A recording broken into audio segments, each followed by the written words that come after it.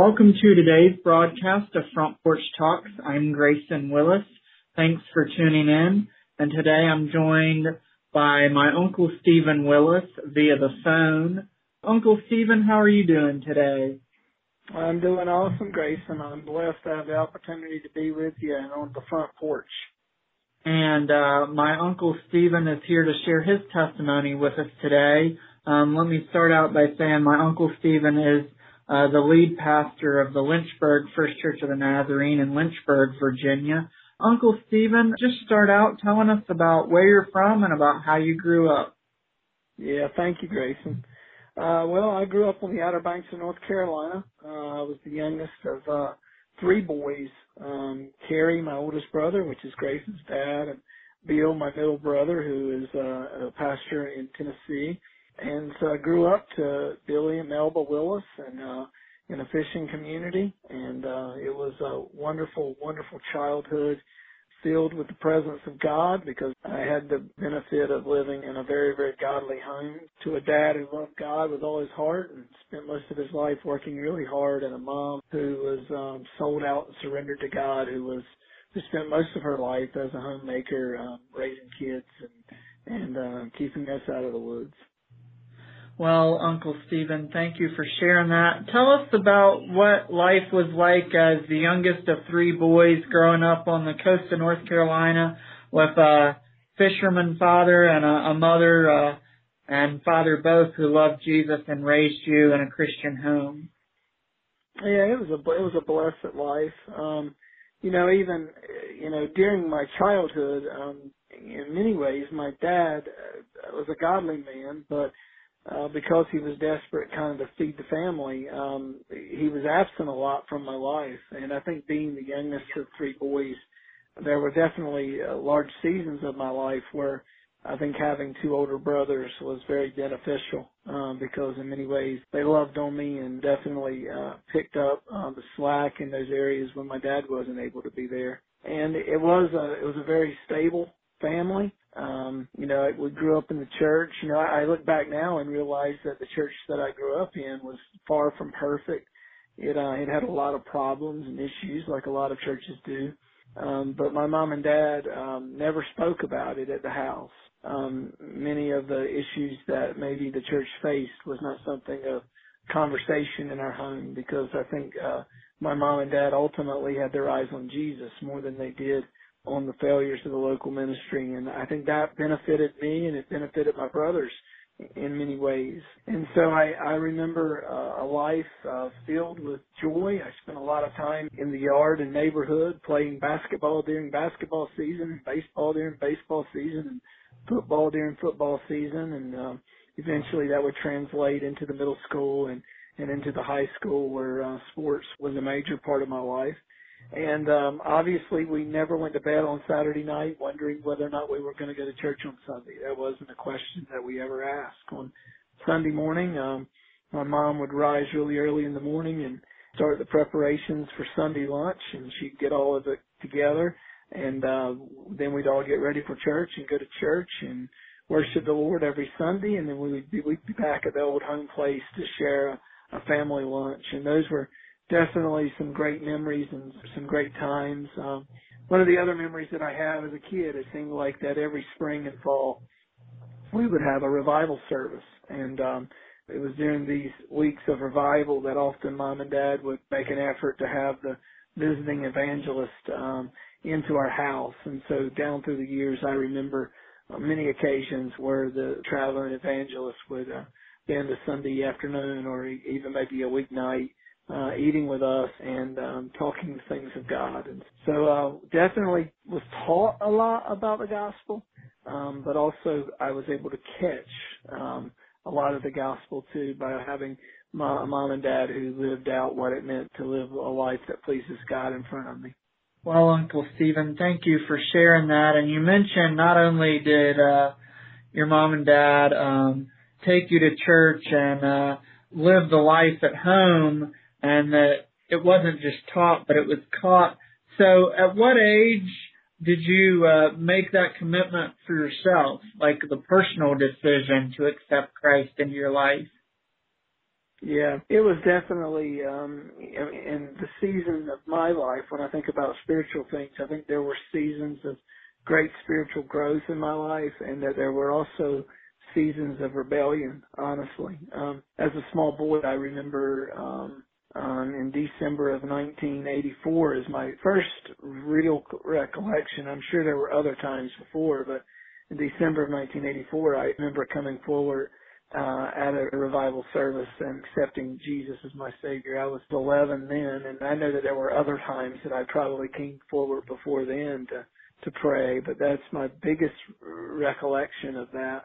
And so I was raised in the church and, learned a lot about the church, and so from a small boy all the way up into my teenage years, I served the Lord with a lot of significant success when it relates to being near the Lord, and also failures.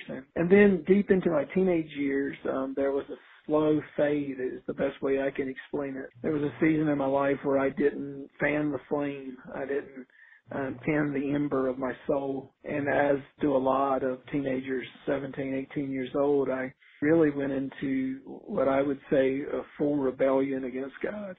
And really just kind of turned my back from the Lord and the things of God. I still tried to be a good son. I went off to college, and so whenever I was home on the weekends, certainly I would go to church with mom and dad and honor them and kind of play the part, but I knew that I was a long way away from where God wanted me to be.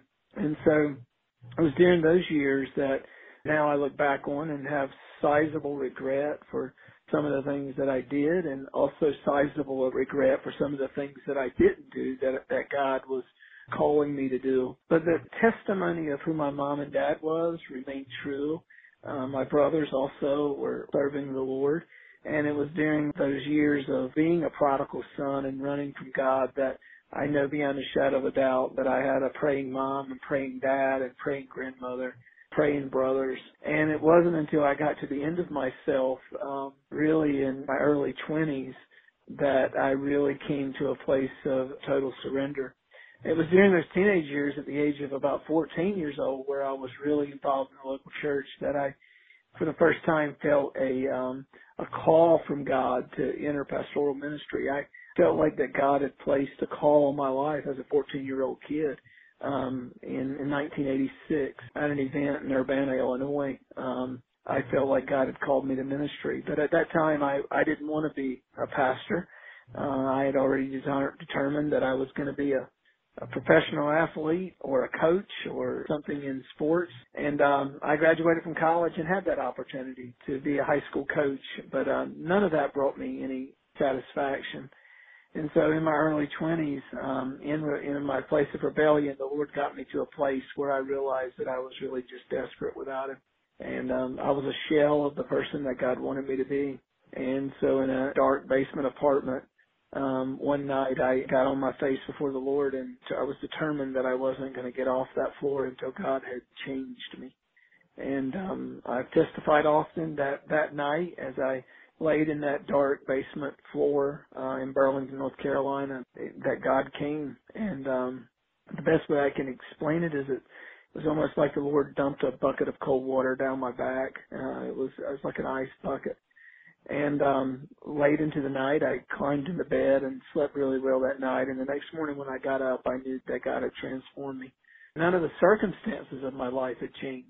Things were still the same as far as the circumstances of my life, but I knew that there was an inward change.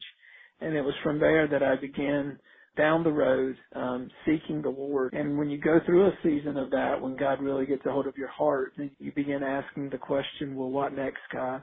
Well, what next? And it was during that time that the Lord reminded me of the call that He placed on my heart at the age of 14. And I knew that if I was serious about living for Christ, if I was serious about being surrendered to the Lord, then it was time for me to stop running. And so it was at that point that I began to pray that the Lord would open doors for me. At that time, I was a high school history teacher and basketball and tennis coach in the inner city of Burlington, North Carolina, but I knew that maybe the Lord was going to lead me into full-time Christian service. And it was probably less than a month later, I met a young girl by the name of Lisa Cox at the a local Baptist church, and that was on a Sunday night. And little did I know that night that was meeting my wife, and the Lord began to put pieces together. And it wasn't long after that, just months later, that a door opened up for me to transition out of the public school system into a youth pastor position in Waynesboro, Virginia. And so that door opened, and Lisa and I walked through that as a young married couple, and spent 3 years there as a youth pastor and enjoying the early stages of my ministry. And then after 3 years, the door opened here in Lynchburg for the lead pastor position here at LFCN. And in August of 2001, Lisa and I answered a call to be the lead pastor here, and it's been 18 great years. Well, Uncle Stephen, thank you for sharing that, and certainly God did a transformation, like you said, when you were in that apartment and you said you weren't going to get up until the Lord changed you, that after that night you were changed inwardly. Nothing on the outside changed, but you were changed inwardly, and then you began the process of pursuing what God had for you in ministry. So anything along the way that you would like to share, maybe what you're most grateful for, what surrender looks like, surrendering, your will of wanting to be a high school coach and teacher for the will of God and serving Him in full-time ministry? Yeah, that's a great question. I think that the thing that I years ago when social media came out, as on one of my social media accounts, I just simply, there's a little space there to define yourself or to say something about yourself. And in it, I just simply put His presence is my greatest possession. That really defines my life spiritually. The older I get, the more I realize just how desperate I am for Him and His presence. And so His presence being manifested in me in increasing measure, really the only thing that I can do is willingly surrender to His will and His way. And, in our denomination, we talk about sanctification, and we talk about it as it being both a one-time thing and an all-time thing. There's a point of a crisis moment where we realize that if we've got all of God, then He needs all of us. So we surrender ourselves at that point, and surrender our lives, surrender who we are. But surrender also is something that takes place every day. It's something that is also progressive, because I understand that today I have to live surrendered. I started something years ago that I do every day. Before I ever climb out of bed in the morning, I'll just simply take my hand and I'll place it on my heart, and I'll just simply say, Christ, you are welcomed in this place. And I do it every day. I don't often forget. And it's this idea that I want my heart to be His home, and I want to live surrendered. And the reason why I want to live surrendered is because I realize that really His presence is my greatest possession. And 18 years in here at LFCN, I realize more today than ever that that's about the only thing I've got going for me. It's the thing that defines my life. It's the thing that defines my family. It's the thing that defines my ministry. And these are things that I've tried to not only talk about, but to live out in my life. And grateful that during this season of my life, I have a wife who is a middle school English teacher who loves God with all of her heart and sees it as a ministry. I've got 3 sons right now, 19, 17, and 14. And they have a position of their heart being toward God and desiring to please Him. And I'm surrounded by ministry staff here at LFCN who loves the Lord as well. And so I've often told my boys and told those around me that when you sow wheat, you're going to reap wheat. When you plant watermelon, you're going to get watermelon. And for me, I want to plant His goodness. I want my heart to be a piece of property, soil, so it may be that His presence can grow with increasing measure in me. And this is not something that I've arrived at. It's not something that in any way have I perfected, but it's my desire that with increasing measure as I get older, that His Holy Spirit would be the greatest characteristic of my life. And I think the Lord's brought me a long way, but He's still working on me. Amen, Uncle Stephen. Thank you for sharing that. That's a good word. And as you were talking and about how the Lord's used you in ministry and those around you, I was thinking you were talking about how you had a call to ministry, and initially you did what you wanted, but then once you surrendered to God, what that looked like, and then how you pursued Him. If there's somebody listening to your testimony and maybe they're struggling with a call to ministry and don't know how to answer that, what would your advice be to them since you've been through that? Yeah, I have a couple of things to say about it, actually. The call of God on our lives. I have a friend of mine that's a missionary in Brazil, and he was telling me the story that he had this one particular lady who owned a restaurant in Sao Paulo where he was a missionary and pastor. And my friend told me that it was his desire to recruit her to come work for him at the church because she was a very outgoing woman who really loved God and was on fire for God. And he said, we could really use somebody like that around here. And so he approached her about opportunity to come to work at the church. And she said to him, "You do not need to recruit me. I need to recruit you." She said, "Because I have a ministry already that's full time." She said, "As a restaurant owner, my restaurant is in a neighborhood that has a large number of Jewish people." And she said, "I have a large number of Jewish people who visit my restaurant. What I want you to do, Pastor, is I want you to start coming to my restaurant on a regular basis. And what I'm going to do is I'm going to provide free food for these individuals, and I'm going to let them sit around and talk to you about what faith is." And so that's my first part. Sometimes we think that moving out of the secular world into the church is more spiritual than vice versa. And that's not necessarily the case because we've all been called. And we've got to understand that. I think we miss that. We've got to be called. I had to understand my call to ministry as a public school teacher and as a coach before I could ever understand it in the actual church itself. And so that would be my first thought there.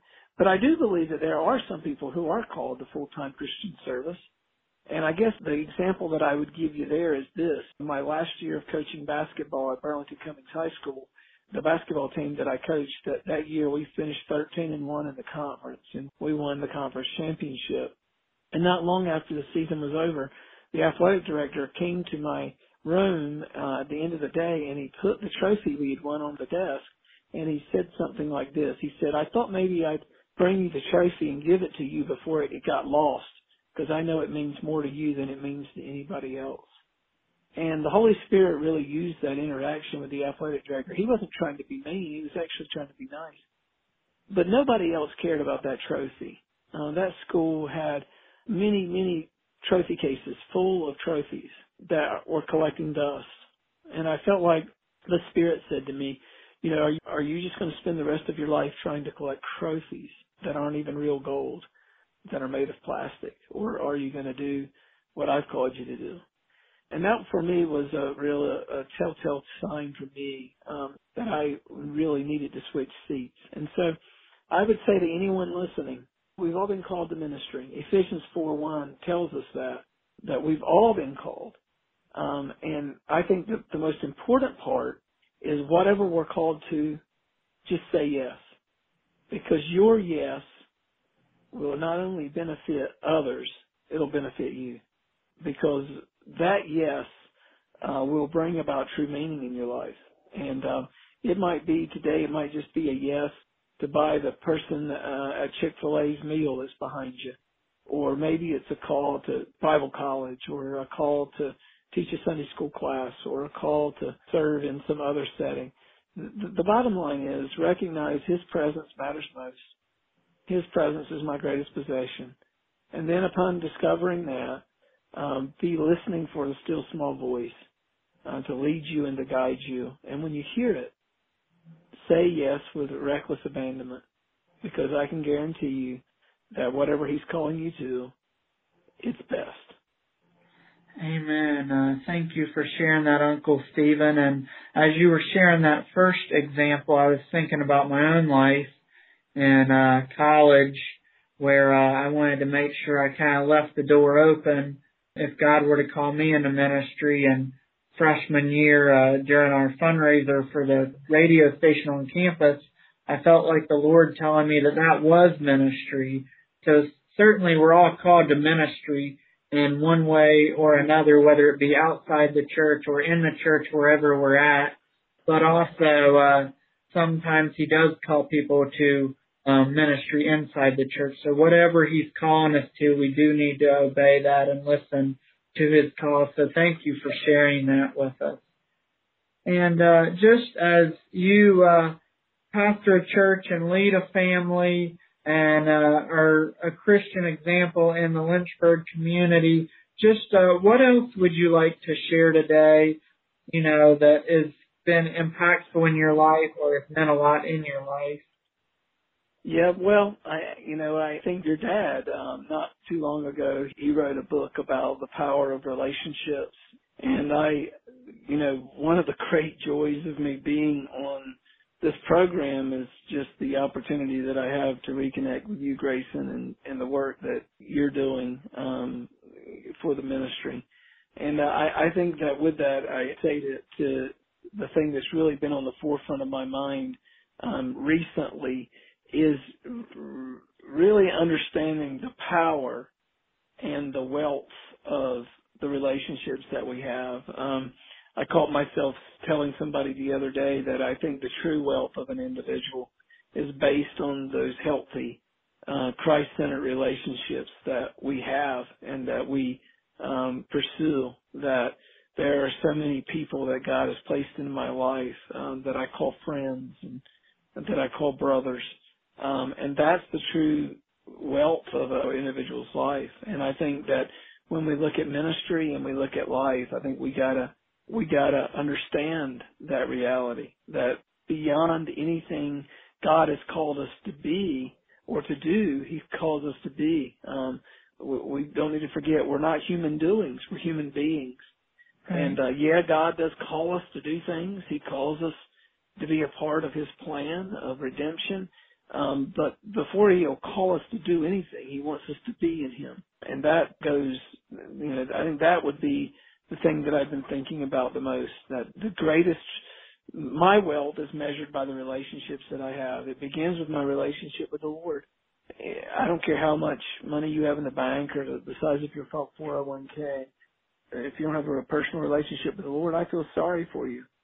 And then out of that relationship with God comes the relationship with my spouse, the relationship that I have with my kids, the relationship that I have with my mom, my brothers, my nephew Grayson, the people within my fellowship. Those relationships matter the most. Today I just had lunch with a young couple that was at another church that I was the youth pastor at years ago. And they drove up from Waynesboro. And I've been knowing them for 20-something years. And they provide great wealth to me just for the opportunity to call them friends. Well, thank you for sharing that, Uncle Stephen, and just the way that God has answered prayer in your life or your family's life in the last year, the last couple of years, or what you're most grateful to God in your life for. Yeah, I recently preached a message, and I won't preach it again today, but I talked about that the posture of prayer is the posture that leads to revival, and I talked about the three things that I've been doing related to prayer, and the first one is the secret place. It's that idea that before I see anybody else's face in the morning, I want to see the face of the Lord, and the secret place. And in that secret place, I have a prayer journal that I go to often, and I've started this new habit of specific prayer requests, being very, very specific in my request to God. Now, we don't just pray to God to get stuff. We pray to know Him.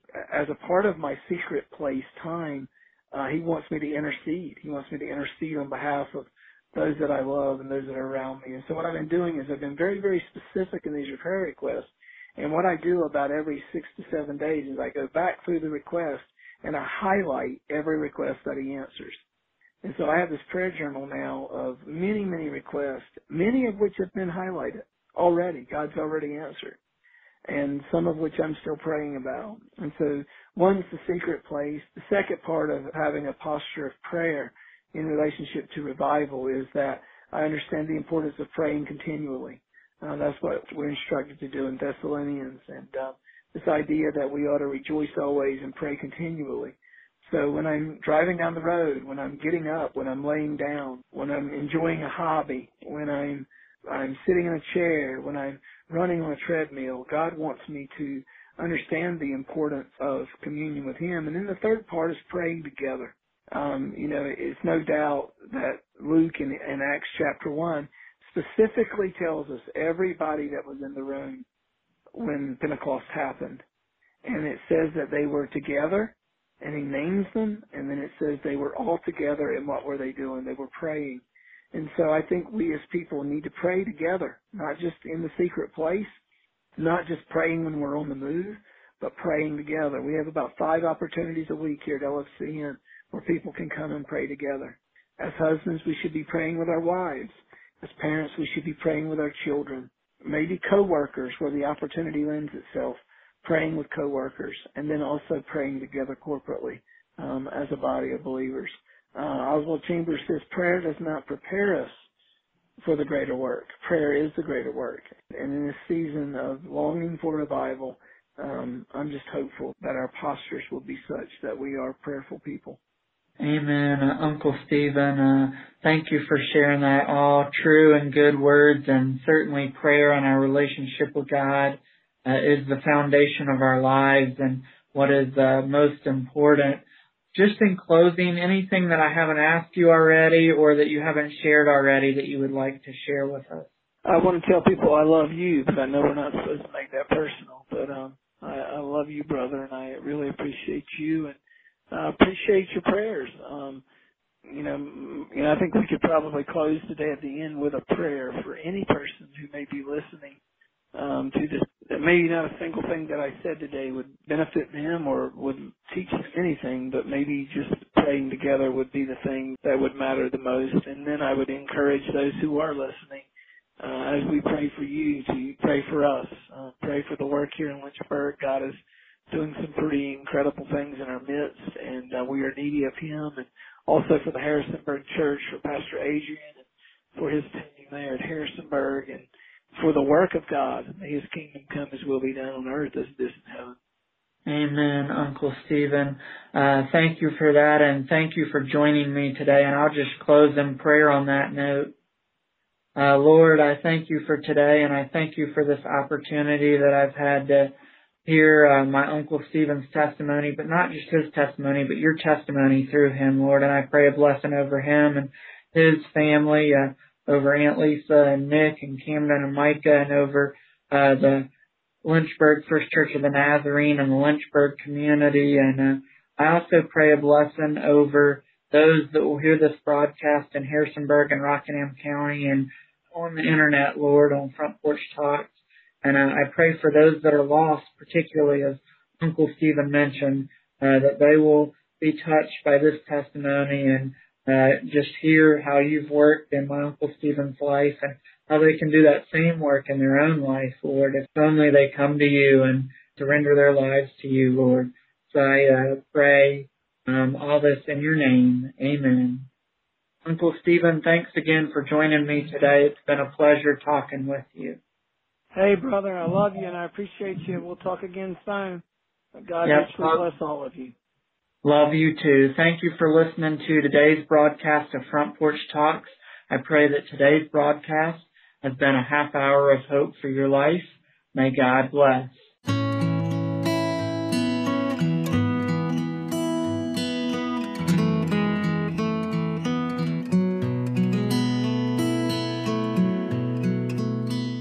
Front Porch Talks is sponsored by Harrisonburg First Church of the Nazarene in partnership with Sunshine Ministries.